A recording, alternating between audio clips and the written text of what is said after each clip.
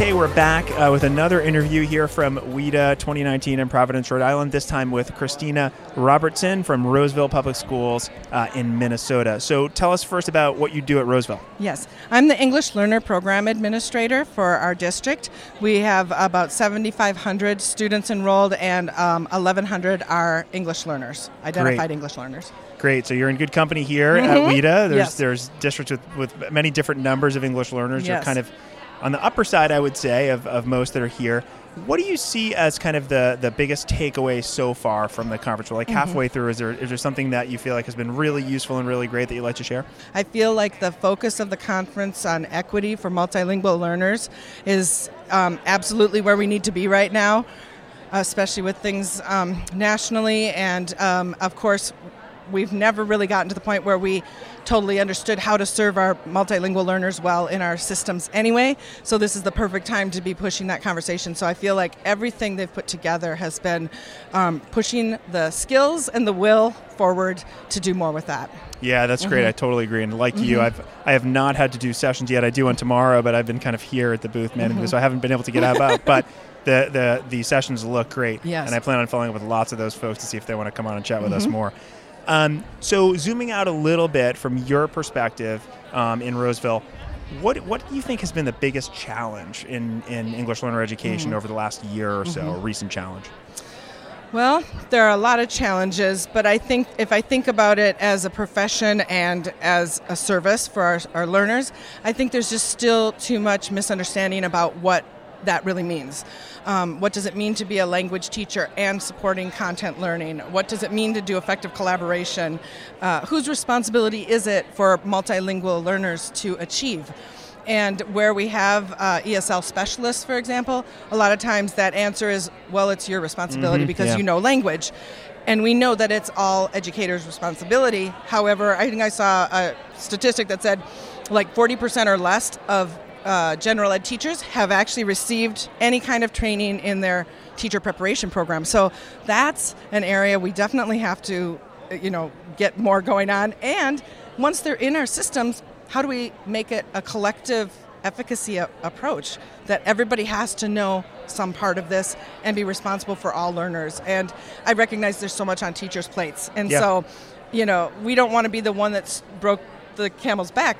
But the reality is our students have been in classrooms for a long time, and it's just been conveniently ignored, kind of, that they really have specific linguistic needs that need to be leveraged and developed. Yeah, no simple solution here, but the good news is that we're seeing, I think, lots of different initiatives and lots of different sort of approaches to this, and I think a conference like this brings folks together who maybe have different ideas to address the same and issue. Lots of creativity. And how do you work within the systems that already exist to just make sure that people know this isn't another thing? This is just part of the things we're already doing. Yeah, it's not another thing. It's part of the big thing. Right, exactly. Yeah. Okay, and so this might be like a good segue. What do you see as a big success? Has there been something that you can point to over the last year or so that's just been like, wow, this has really worked? I'm cautiously optimistic that the new ESSA laws will be very positive for our English learner programming. The fact that they are connected tightly with Title I, and there's an expectation that some of those funds would be spent to support English learners and their programming. The fact that they are looking at growth of language more than just like what level are you and can you pass these tests. I feel like it's a much more nuanced system for really looking at how our language learners are doing in our systems. And they added it as an accountability factor that's equal to math and reading. That has never been done. And so I don't want teachers to feel like it's all on them. I want administrators to look at this and say, oh, this is something that we're accountable for, and we need to support our teachers to get the skills they need to be effective. And it has to be everyone. Yeah, lots of people have mentioned ESSA, and it's a topic that we addressed like a year ago on a podcast episode we did. And I think back then it was still this kind of nebulous thing. Oh, we got to do this thing, and it's happening. But now I feel like it's becoming more real. Yes. It's trickling down to where it needs to trickle down to. And as a classroom teacher myself for a long time, maybe I shouldn't say it, but I will say it. I kind of made a career out of when something was coming down from the top that didn't seem to make a lot of sense to me. It was kind of like, well, am I really going to do this? But this seems to be approached in the right way. Yes. And it's much, needed, and we're gonna do some more work on that as well to kind of get the word out. Exactly.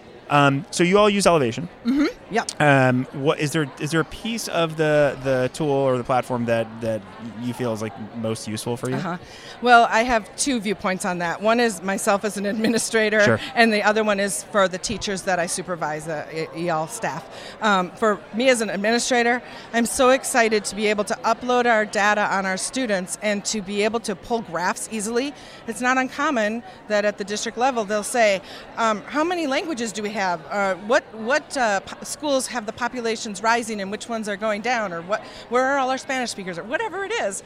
And we had a student information system that was really unwieldy, and I basically had to like pull a database and then take that and make it an Excel thing, and then I had to make a graph out of it. I mean, it was so much work. Hours of my life I'll never get back, Yeah. right? So Elevation, literally, I just the other day was able to say, okay, we're going to put together one-page data sheets for each of our school sites.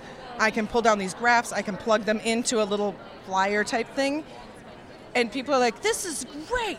And I'm like, yeah. It just makes access so much easier, right? So that dashboard is so intuitive. I also love the notification letters.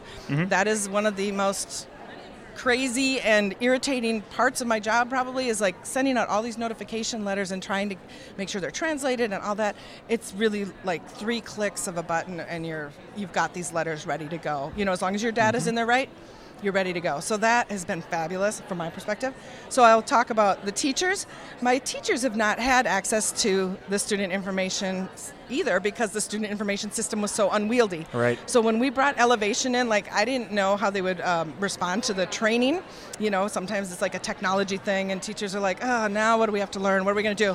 And they were so excited. They were like, oh, I can see all my students. Oh, I see who their teacher is. Oh, I can put notes in about them. Like, we can share these district-wide. Like, when this student transfers to another school, somebody else can see this right away. Like, they were really excited, and they continue to be excited. And they're not super tech savvy for the most part, but all of them have been able to access this and do interactions with it to get the data that they need. So I'm really excited to build capacity with it. Yeah, that's great. Well, I'm glad Elevation's working for you, and I'm glad that you're able to come here and share your expertise and learn from others. There's so many greater issues out there that I think we need to work together on, and having your input is really important to us. So thanks for joining us. Yes, Enjoy the rest definitely. of the conference. All right, thanks. All right, thanks. All right, bye.